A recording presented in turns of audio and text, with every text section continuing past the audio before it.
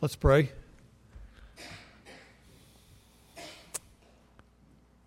Father, just in the reading of this portion of your word, we're again reminded of how you are the life-giving God, the God who can breathe life into that which is dead.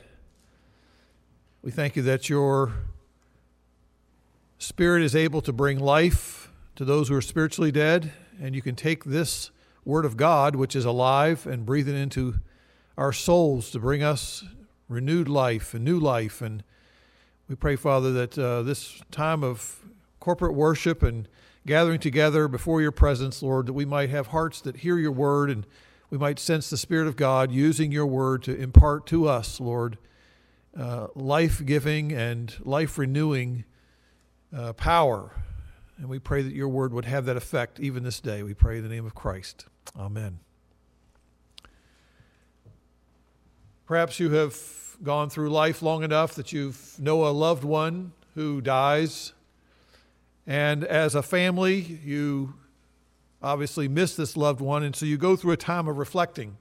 It's a time of remembering this loved one. And for our family, and perhaps for your family, oftentimes we do that by going through survivors who go through all sorts of photographs. And we look through those photographs and recalling some of the significant moments of that loved one's life, the milestones, the life-changing moments. Perhaps you come across a photograph of the first birthday.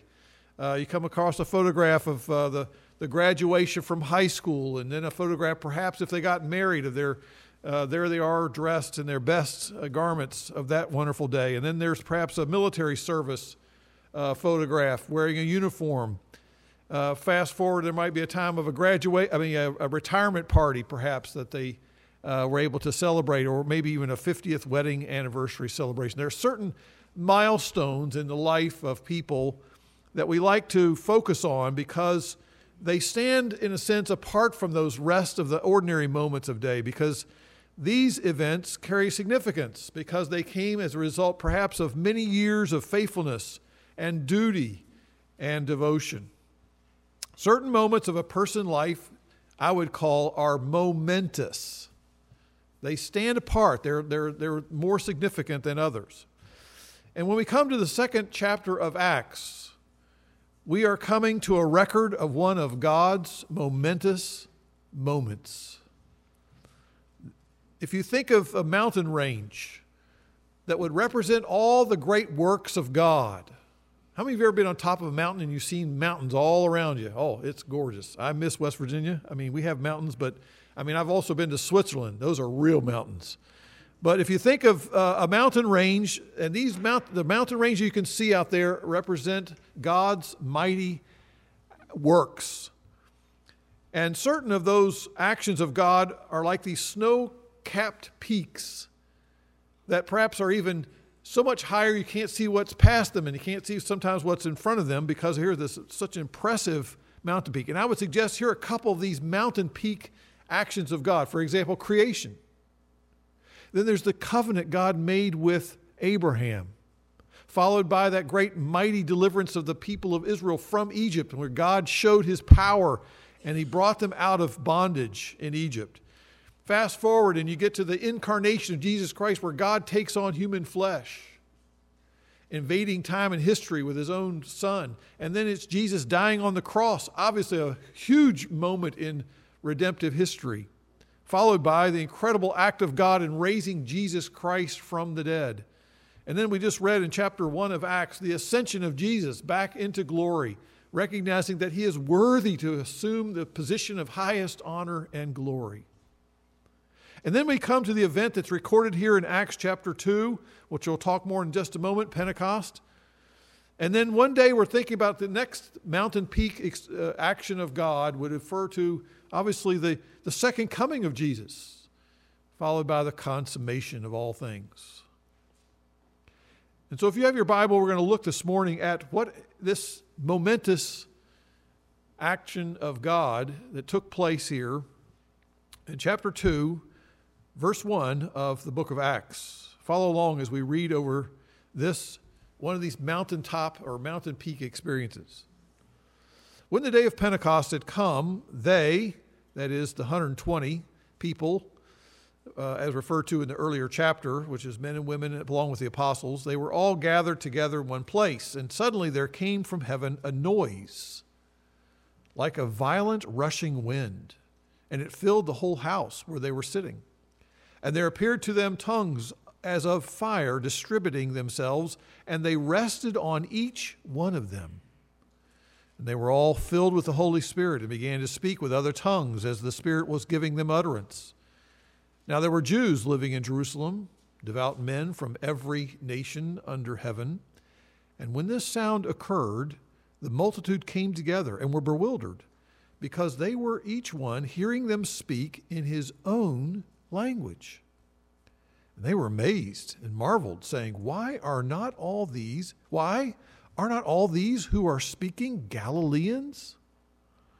How is it that we each hear them in our own language to which we were born?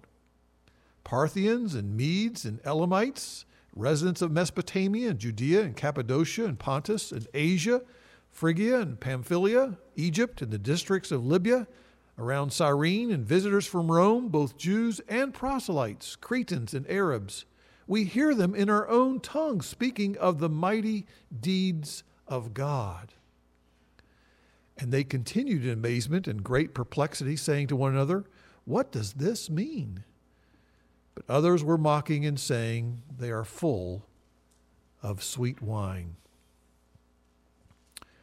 Now, as I'm trying to set forward this event recorded here in Acts chapter 2, I'm going to suggest this is a mountain peak moment in redemptive history. This is God taking action in a very significant way in part of his program of redemption. And on that day of Pentecost, which is 50 days after the Passover feast, which is approximately 50 days from Jesus' crucifixion and resurrection, God the Spirit came to dwell in his people, to empower them to carry out the gospel ministry to all the people of the world until the second coming of Christ. And so I want to consider the significance of this great event and do so by answering three questions, and you'll find them in your notes as we go through this passage. The first question is, why was the giving of the Holy Spirit at Pentecost so unique? What's unique about this particular situation? Well, if you know anything about God's program of redemption, I gave you a little bit of the outlines of some of the more significant items of his program of redemption. It unfolds chronologically. You don't have the Abrahamic covenant coming before creation. Doesn't make any sense. There's a chronology. Each event must be understood in the proper order of what God has done in redemptive history. So during the Old Covenant, God promised, as we read earlier with Walter reading from Ezekiel 37, the prophet Ezekiel said that God's Spirit would one day, looking forward, he would impart spiritual life to those who were spiritually dead. In that well-known passage when he compares Israel to all these dry bones, wasn't that a powerful description of something that's lifeless? A bunch of dried bones that have been out exposed. There's nothing on them, just dead. Here God promises a new era characterized by this transformation, regeneration. He's bringing life. He says, I will put my Spirit where? Within you. Did you catch that? Ezekiel 37:14. I will put my Spirit within you. That means what? Currently, that was not the case. Fast forward 500 years from that moment, and Jesus Christ, during his earthly ministry, makes a promise and says, John 14, I will ask the Father, and he will give you another helper, another paraclete, another person called alongside, that he may be with you forever, the Spirit of truth. He abides with you, and he will be in you. He's talking about something that's yet to happen, and he is also alluding to the promise that was already given in Ezekiel. And here in Acts chapter 2, we find the fulfillment of that promise. And so the coming of the Holy Spirit on that day of Pentecost was an unrepeatable event in the sense from understanding all of God's program of redemption, this is a critical time in which now there's a new era starting where the Spirit of God is coming doing his work in a different fashion than he had before. In the Old Covenant, prior to the time in which Jesus came, the Spirit of God only rested on a person for a period of time. So, for example, there were times when you read in Exodus 35 and other places, his Spirit would come on a particular person in order to help that person complete a task. It could be ruling as a king, or it could be building something as a person who was a craftsman, whatever task it was. But after the task was completed, the Spirit of God would leave that person.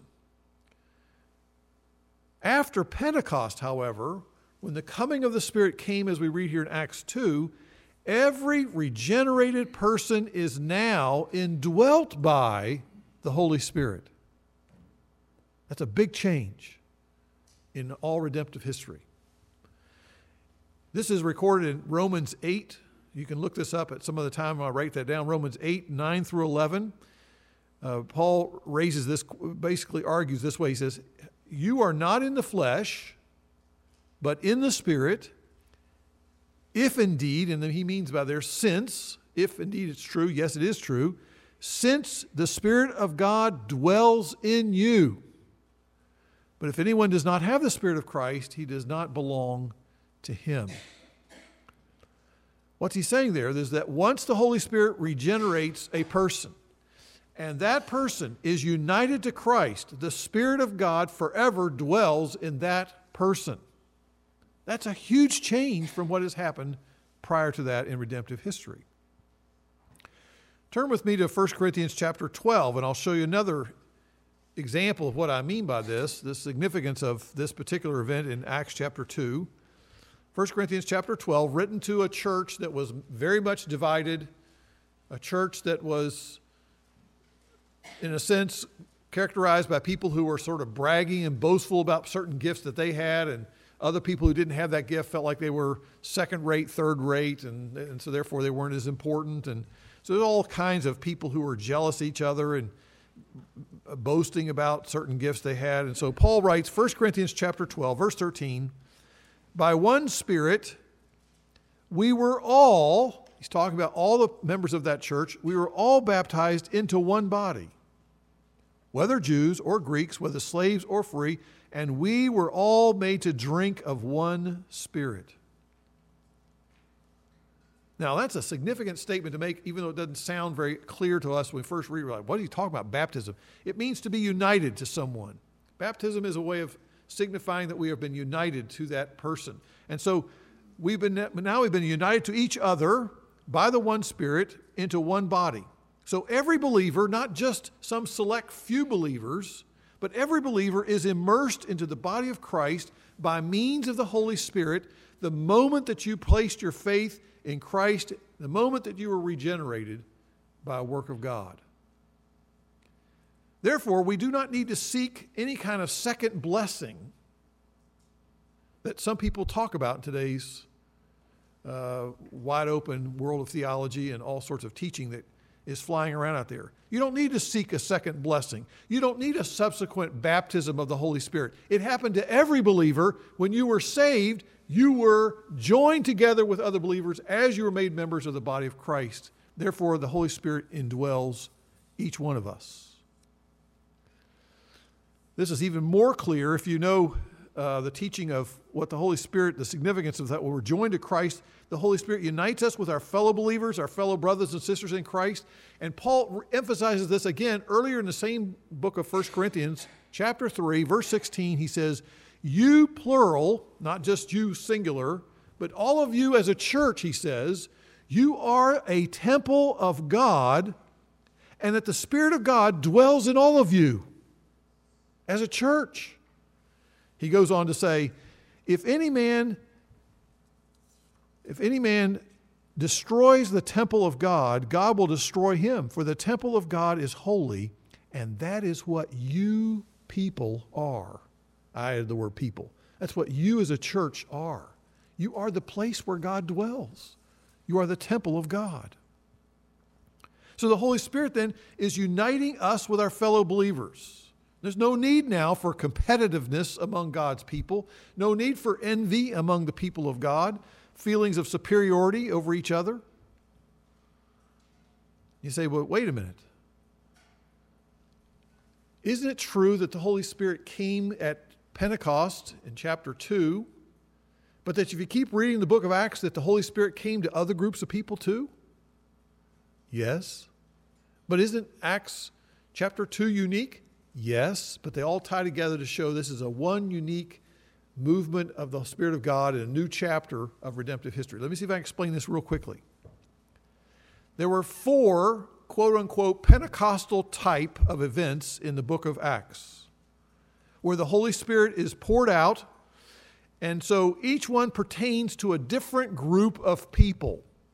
This is something unique to Luke. He is trying to emphasize in his writings here that there's a question of what's the status of these different people with regard to the church. Are they members of the church, full members of the church, or do we have people who are full members and then there's a subcategory of people who are somewhat members or second-class members, and then there's third-class members down here? No, he's saying all of these different people are joined together in the church, and the Holy Spirit being given to them is proof of that. And I'll just real quickly summarize the rest of Acts here. Acts chapter 2, it's a group of Jews. They are made members of the Church of Jesus Christ when the Holy Spirit came. Then in Acts chapter 8, it's the Samaritans, people who are a racially distant group of people where there's lots of hatred and animosity. They are then made full members in the body of Christ. That was a radical step to have them included as equal members in the church. And then in Acts chapter 10, we have Cornelius and people we would call God-fearers, people who are Gentiles in background, but they want to become members of this group, and so they haven't been circumcised, but they have joined and participated in Jewish worship. And so here's Cornelius. He's welcomed as one as he receives the Holy Spirit. And then in Acts 19, you have in Ephesus, they too also as Gentiles, non-Jews, had nothing to do with all that. They are made full members of the Church of Jesus Christ when the Holy Spirit is given to them. And all of these comments have to do with answering the question, were these converts to receive full membership in the church? The answer is yes. Yes, they are joined together, baptized into one body. That's an amazing development in the redemptive history, because what happened? Acts 2 is all about Jews gathered in where? Jerusalem. And the church is much more inclusive than that. The church is welcoming all kinds of people who come in faith in Jesus Christ and repent of their sin. Now let me just think of some practical things that come from this particular point I'm trying to make. The sending of the Holy Spirit on that day in Pentecost is proof once again that Jesus Christ is faithful. He is faithful in the sense that we must understand he is not breaking his promise. That's why the giving of the Holy Spirit, it's an answer to the prayer, and the prayer was based on the promise that they were counting on that Jesus said. And therefore, Jesus generously bestows all of these new covenant blessings just as he promised he would. He does not withhold them from people who don't perform too well or somehow don't get it very well. You know, those disciples certainly failed a number of times right when Jesus was being arrested and when he was put to death. No, he doesn't wait for people to be perfect. The sending of the Spirit of God in Acts 2 substantiates the fact that what? God loves to give good gifts to his children. He gives to us himself. The gift of the Holy Spirit is God himself coming to dwell within his own people. He gives us the helper. God never abandons his children and says, hey, you fend for yourself. You figure it out. Do as best you can and we'll see what happens. No, God doesn't deal with us that way. Not in the gospel. God knew that his church would never grow. God knew that his church would never thrive in gospel ministry apart from the Holy Spirit's help. And that's why we received the Holy Spirit. Indeed, every Christian needs the Spirit's power, don't we? To defend ourselves against the diabolical forces of evil in the Satan and other parts in which our own weaknesses. We need power. He gives us the gift of the Spirit who gives power. On Tuesday this week, I started the day by going into the garage, getting my car, turning the key, and I get da-da-da-da-da-da. You ever heard that sound? Means you got a battery problem. All right, so I put the car in neutral. It sort of backs out of the garage. I just get the other car we have and pull that up beside it. Got the jumper cables. Sure enough, jumps, it starts, great. Come over here. I'll leave the car running for 20 minutes, half hour. I thought, okay, that'll charge it up. Maybe we'll be good. So I had an appointment. I had to go to the bank, and so I get ready to start the car. Nothing. Da-da-da-da-da. Okay, here we go. Jason gives me a jump in his Jeep, and so away I go to the bank. And guess what? I made sure to back my car in so that the front end is pointing out, because guess what? My car doesn't have much power on Tuesday. And so sure enough, after I got this new key, I had to get a new key for this safe deposit box and fill out the forms, whatever. And so I told the lady, I said, well, I'm going to probably have battery problems again. So I was looking for the guy in the car near me to say, could you give me a jump? And she comes out with her coat on. And she gave me a jump from her big, massive SUV. I couldn't even find the battery in this thing. It's so huge. Anyway, we jumped it. And so third time, guess where I went after that? I went to get a new battery. That car had no power. And in a sense, that's like what we are like apart from the Holy Spirit's power. We have a lot of potential. There's some things that we can do. The car can sit still very nicely, but the car will not drive, the car will not perform as it's designed to apart from the power from that battery. So the same thing is true spiritually speaking. And God is saying, I know you need power. Here's my Spirit. You're not alone. And what does the Spirit do? So often we are focused on our lack of strength. We focus on our failings. We focus on the fact that I'm afraid to share my faith. I'm afraid to speak of Christ. I'm afraid to do the things I know I need to be doing to take a stand for Christ. And so we focus too much on ourselves. And the Holy Spirit is given to do what? If you look at this carefully in John 16, one of the main ministries of the Holy Spirit is not to produce all these crazy ecstatic expressions that cause so much controversy in the church today and take us away from the main focus of what the Spirit does. The Spirit says, I've come that I might glorify Christ, that I might shine the spotlight onto Christ. Why is that so important? Because, my friend, you and I need to be reminded of who we are in Christ. What has Christ done for us? What hope do we have? It's all found in Christ, not in us and how well we perform or lack of our performance. The Holy Spirit draws attention to Jesus' life, his death, his resurrection, his promises, and the witness of Scripture is what constantly points us back to Christ. Some of us say, I don't have much power in my life. Let me ask you something. What do you think about all day? What are your thoughts saying to yourself? Are you only thinking of yourself, or are you thinking about Christ? Are you thinking about what Christ has done for you? Are you thinking about the fact that Christ is now in you by the means of the Holy Spirit? We are empowered in a one-time event. It is unique what happened then. We all now have derived huge benefits from that new era of biblical history. Now I want to move to the second question as we move through this text, because there were some strange and unusual things happening that day, were there not? And we're going to come to those. Why was the giving of the Holy Spirit at Pentecost accompanied by symbolic events? Or what's the point of this symbolism? First symbol of the Holy Spirit was wind. Now, how many of you remember Wednesday night of this past week? Did you hear the wind? Some of you can't remember. All right, how about Hurricane Sandy? Do you remember hearing wind? Boy, I sure do. You can hear it inside your house. I mean, it's a very unusual sound. Imagine if you heard tremendously loud wind sound. Now, don't think there was an actual wind blowing this house, okay, with the windows, like the shutters flown open, and here's this tremendous, it's a sound only. It's the sound of the wind. because the word that like is in the text. It doesn't say that there's a rushing wind in the house. It says like a sound like a rushing wind. You say, well, why is this such an interesting symbol for the Holy Spirit? Well, it helps if you know Hebrew, because Hebrew has an interesting word in which it's translated several different ways, but the word ruach, sorry, but that's the way you say it, has the sound of air moving. And therefore, it is the word which they use for the word wind. It also is used for the word spirit. It's used for the word breath. All have the same kind of idea.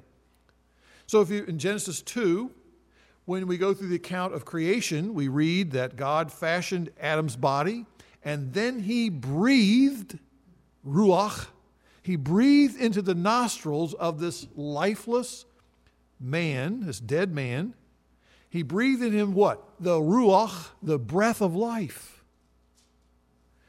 And so even in Acts 1, in Genesis 1, where it says the Spirit of God is hovering over the face of the deep. That's the same what? Ruach is the same word there.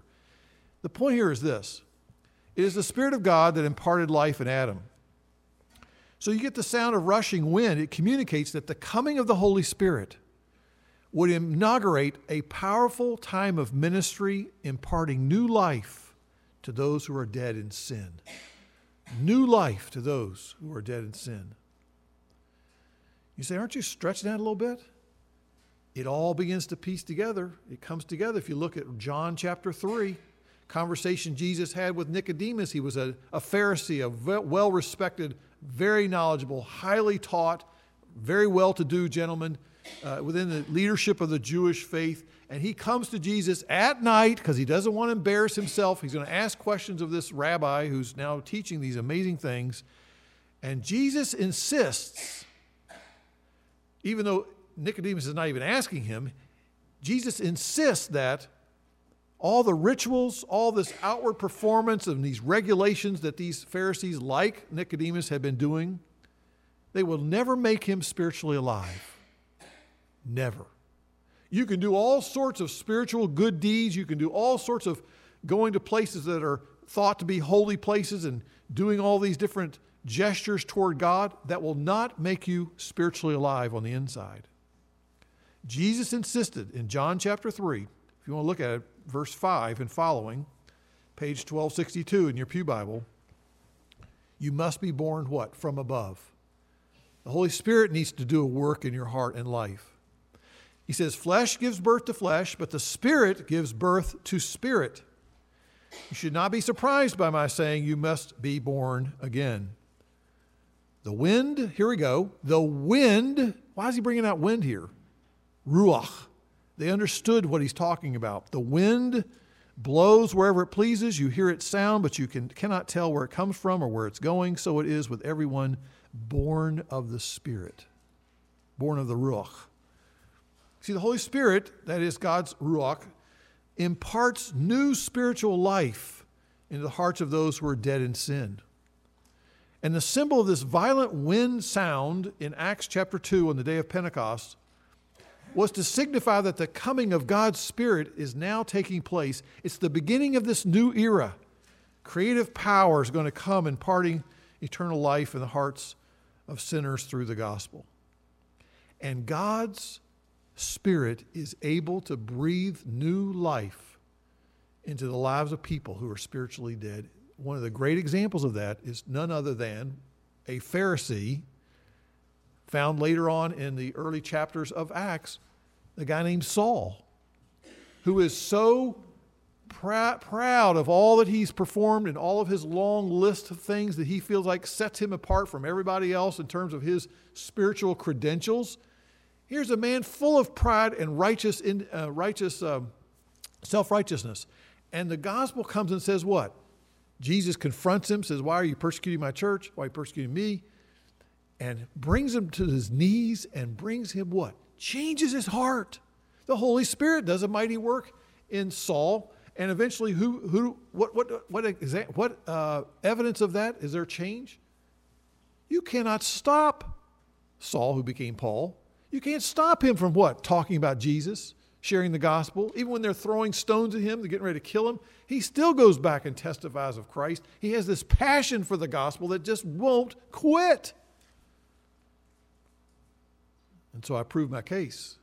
You understand why there's a sound of wind? It's because it's really talking about the Spirit of God as the one who imparts life. I wonder if you know that life imparted by the Spirit of God. Have you ever known a time when God has changed your heart from the way you used to be to the way you are now? And you can see there's a difference in terms of what you were longing for and what your life was like to what it is now. The Spirit of God is able to do that, even today. Let's continue to pray and hope and share the gospel. And if you're here today and you never come to Christ, you can come to Christ. He's the one who convicts you. He's the one who saves you. He's the one that changes you on the inside and encourages you to come to Christ. There's another symbol recorded in this text on that day of Pentecost, a symbol of the Holy Spirit. It was the symbol of flames of fire. Now, this fire is a symbol oftentimes in the Hebrew Scriptures representing a symbol of God's presence. So a couple examples is the burning bush. Moses is called by God, and this fire in that bush is a symbol of the fact that God is right there. He told Moses, take your sandals off. You're right here in my presence. It's the top of Sinai, where there's a fire on top of that mountain, is a symbol that God is there dwelling in that place. Now it became a holy place. It is the fire, the pillar of fire that led the children of Israel in the wilderness. It's a symbol of God and his being with his people, leading them. And so these flames of fire coming to rest on each of one of the people gathered there on that day, 120 people, is God's way of communicating. Listen, with the coming of the Spirit of God, God's people would always enjoy God's presence. He's going to be with his people. He's basically going to say, you are never alone. From here on out, if you're one of my people, you're never alone when you're out there witnessing. You're never alone when you're discipling people, trying to work through the problems and the issues of their hearts and trying to speak truth in their life and trying to help them work through all sorts of messy and complicated issues that go on in people's lives. You're not alone in dealing with these challenges as a parent, as a grandparent, as a friend, as a brother, sister in Christ. You're not alone. Because God comes to his people. He dwells in his people. He comes and fills his people through the Holy Spirit. And notice it's not just a select few. It wasn't as if it was just the 12 who had these fires, little flames of fire over their head. It's everybody in the room. Everybody in the room. That's what? A group of 120 people made up of men and women. People who are apostles and non-apostles. It's leaders and followers. God's making it very clear now that this gift of the Spirit is given to every believer. One of the great truths in Acts, as I said earlier, is that the Spirit of God is given to all sorts of people. Because let's be honest, we all tend to be rather prejudiced. We all have people we sort of don't say, I don't have anything in common with these people. I don't feel comfortable with them. I don't feel like there's a lot of things that we ought to be doing together, and I'd sort of just like to avoid them. And the gospel is saying what? No, break down those kind of walls, break down that kind of prejudicial thinking, and understand that God's Spirit is designed to bring people who are different together under the banner of Jesus Christ. And interestingly enough, if you read the Hebrew Scriptures, which I'm now getting in Numbers, I don't know where you are in your Bible reading, but I'm in Numbers at this point, and several times in reading that, you get the impression you don't just approach God's symbolic presence in the Ark of the Covenant. You don't just barge in there anytime you want. Because a holy God is dwelling among his people. You have to show respect and follow God's ways appropriately and deal with him appropriately. Now think about that. Without the gospel, what are we told? We are warned, avoid coming near a God who's a consuming fire because he's holy.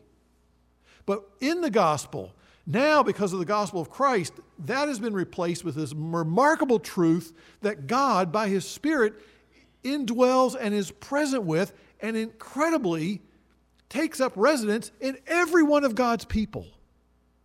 So that the holy God that we were always warned don't go near him is now changed things so much by the gospel that now he says what? I'm going to come and live in you. Wow. That's radical. What a great symbol. What a great way to learn in this visual way what God is doing in this momentous day on Pentecost. All right, let me give my third point real quickly. There's so much in this text, but I'm trying to move through large chunks at a time. Bear with me. Third question. Why was the giving of the Holy Spirit at Pentecost so important? Why is it so important? I'm going to break that down in two ways. For the people who were there that day and the people who are now today reading about it as we are in the Scriptures. My first observation about the people who were there that day is, let's be honest, do you remember what they were doing prior to this event? Because it just happened suddenly. It says there in verse 2. Suddenly, boom, it happened. What were they doing prior to that? They had been praying. You remember that? They had been seeking the Lord. They had gathered together in earnest prayer.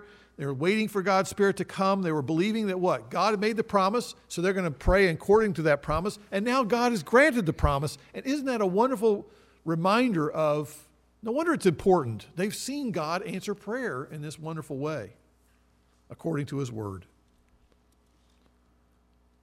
I'm convinced some of us would pray much more if we had that same confidence, knowing that God does answer prayer. So that was one thing I think is important. But secondly, it's important because the Holy Spirit enabled these 120 believers to speak in the languages of those who were gathered that day in Jerusalem, who were from all sorts of towns within the Roman Empire.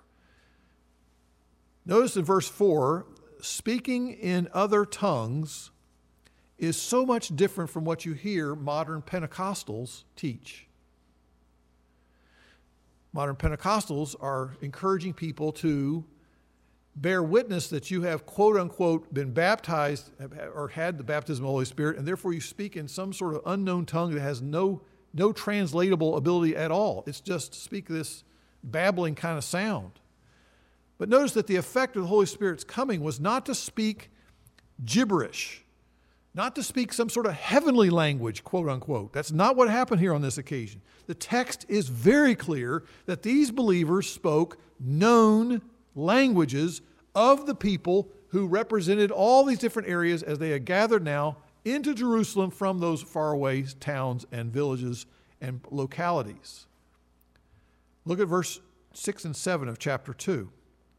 The crowd came together and were bewildered because each one of them, that is, the pilgrims that came from north or south or east or west, it's all, if you get your map out, you can look, they come from all those different directions. They were hearing them speak in his own language. And the word there is dialect in Greek, from the word we get dialect. They were amazed and astonished, saying, "Behold, are not all these who are speaking Galileans?" Galileans did not have a very good reputation as being highly educated and astute and highly intellectual people. They were known to be people who had a slur or a very unusual way of talking, an accent. As they remember Peter, when he was there on the night Jesus was betrayed, you could hear this accent. Well, that's what they were known for. And they said, how can they speak these languages? We hear our languages.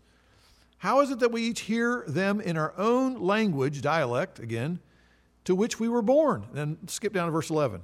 We hear them in our own tongues, speaking of the mighty deeds of God.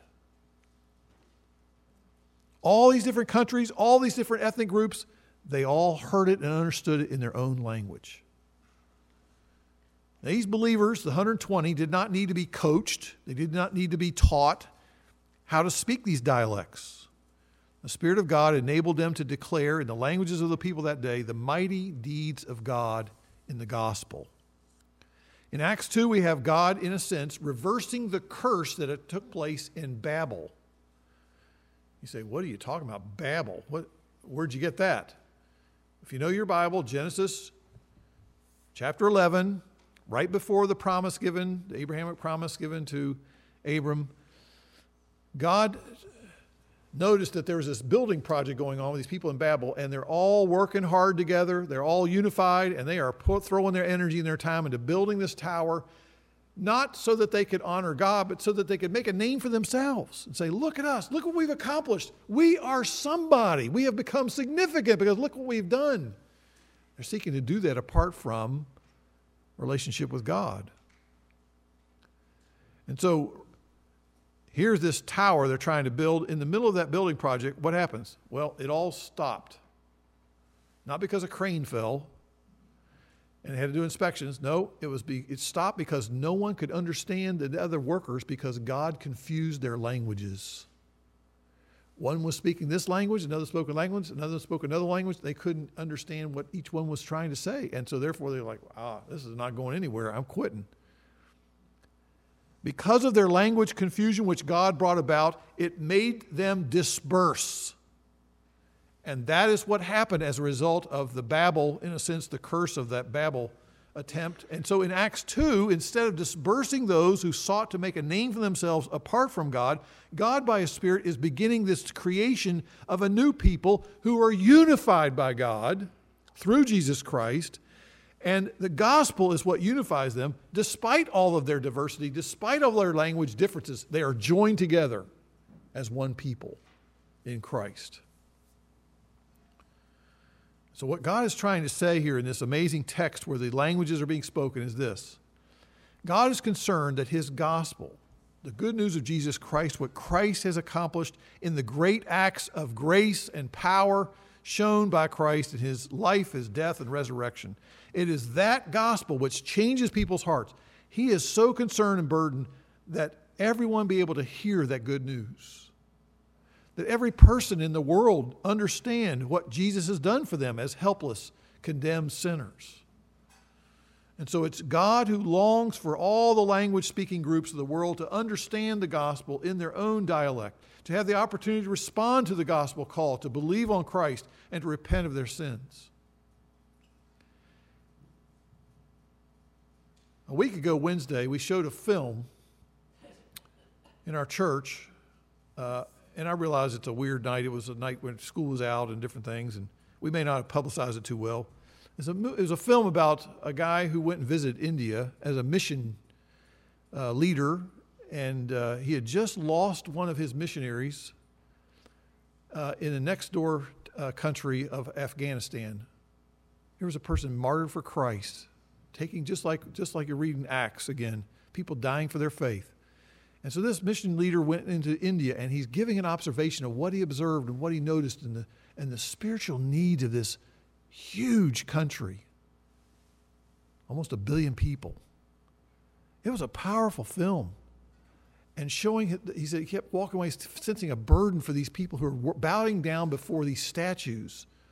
All these statues of different gods. They believe, Hindu, there's so many different gods. There are thousands and thousands of different gods. All these little statues. And he's thinking, how sad that they give such loyalty and devotion to these statues. And I thought to myself, here's the missions committee trying to stimulate and encourage the vision of the many people, the millions of people around the world who are lost. And there's a handful of people there of us watching it. And I thought to myself, what an opportunity was missed. By the way, you can watch the DVD. It's in the church library. I urge you to do so. There's nothing inappropriate about it at all. It's just very, very compelling. It's very helpful. It's very burdening to begin to realize how many lost people caught in their sin. Anyway, then he goes to say that I came across this quote. Derek Thomas says this: those who do not have a heart for world evangelization, those who do not have a heart for mission, do not have the heart of Christ Jesus. Because it is Christ who has a heart's burden for the world and for the millions who still have no one to tell them. So to be filled with the Spirit does not lead to out-of-control behavior and babbling and all kinds of strange, erratic, weird kind of responses that people make. Some people used to think years ago that you show that you've been baptized or filled with the Spirit when you're laying on the ground laughing hilariously or making animal sounds. I'm like, where do you come up with this stuff? That's not what this is all about. The evidence of that in Ephesians chapter 5, verse 18 and following is, the evidence of being filled with the Spirit is to be worshipful and thankful and loving and submissive and making known the glories of God's grace in the gospel. All right, I'm almost done. In your notes, I'm trying to show and summarize how does this make a difference in being important for the people of today. That was the people of the first century. Well, I would suggest this helpful quote by John Stott. He's a great pastor and commentator, very clear, and he comes up with this very helpful quote in which he summarizes why is it so important, this giving of the Holy Spirit. He says, without the Holy Spirit, Christian discipleship would be inconceivable, even impossible. There can be no life without the life giver. There can be no understanding without the Spirit of truth. There can be no fellowship without the unity of the Spirit. There is no Christ-likeness of character apart from His fruit. There is no effective witness without His power. As a body without breath is a corpse, so the church without the Spirit is dead. Dead. The Spirit is so important. He is critical in this area of need for all the people of God like you and me. And His coming has changed things radically. Let me just end with this one story. Many of you would know that the Nile River, one of the great rivers of the world, massive river, runs south to north and through the country of Egypt. And years ago, back in the late 1960s, the leader of the Egyptians, the president, decided, he says, we're going to build a massive dam on this river, and we're going to use it to begin to make hydroelectric power. It took them many, many years, and by the time of 1970, they built a 400-foot high and 11,000 feet wide, massive hydroelectric dam on the Nile River. And during that time, of course, people are depending on the water downstream, right? For years, that water has been a source of life to them. And they've washed in it, they drink it, they're giving their crops, this kind of irrigation, all those kind of things. They were using it to grind their grain, using it in mills, the water power. The point is this: many people were helped by that river water, but once they opened the valves and let the water go through all the turbines, and 12 of these turbines began to generate electricity, which were generating approximately 10 billion kilowatt per hour energy. It was enough to provide electricity for every city in the country of Egypt. What a huge difference. Once they turned that thing on, power now was available in a whole radically way to all the people of Egypt. Not just the people who lived along the river, downriver, but everybody could benefit from that power. That is the point of Pentecost. There is spiritual power for all the people of the earth to know Christ, to have a new life, to have a life changing through the Holy Spirit. Let's pray.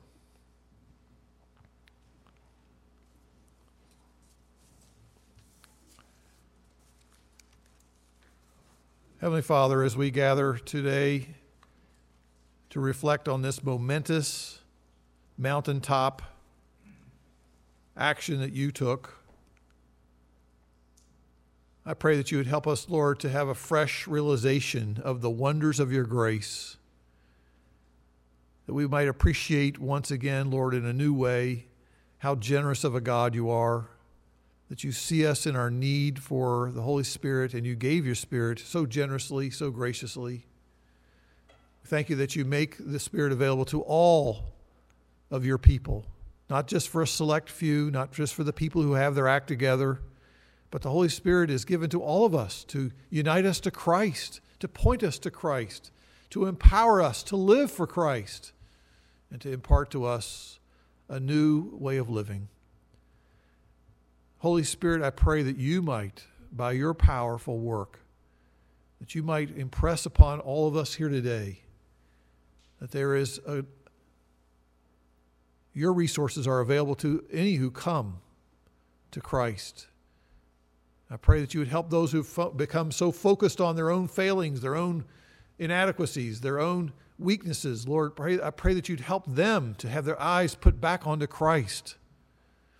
I pray for those, Lord, who are afraid to speak of Christ, those who are hiding in the shadows, those who are afraid of the fallout of what may happen if they begin to witness for Christ. Lord, I pray that you would empower them with courage and boldness, just like you did the first century people who were there that day on Pentecost.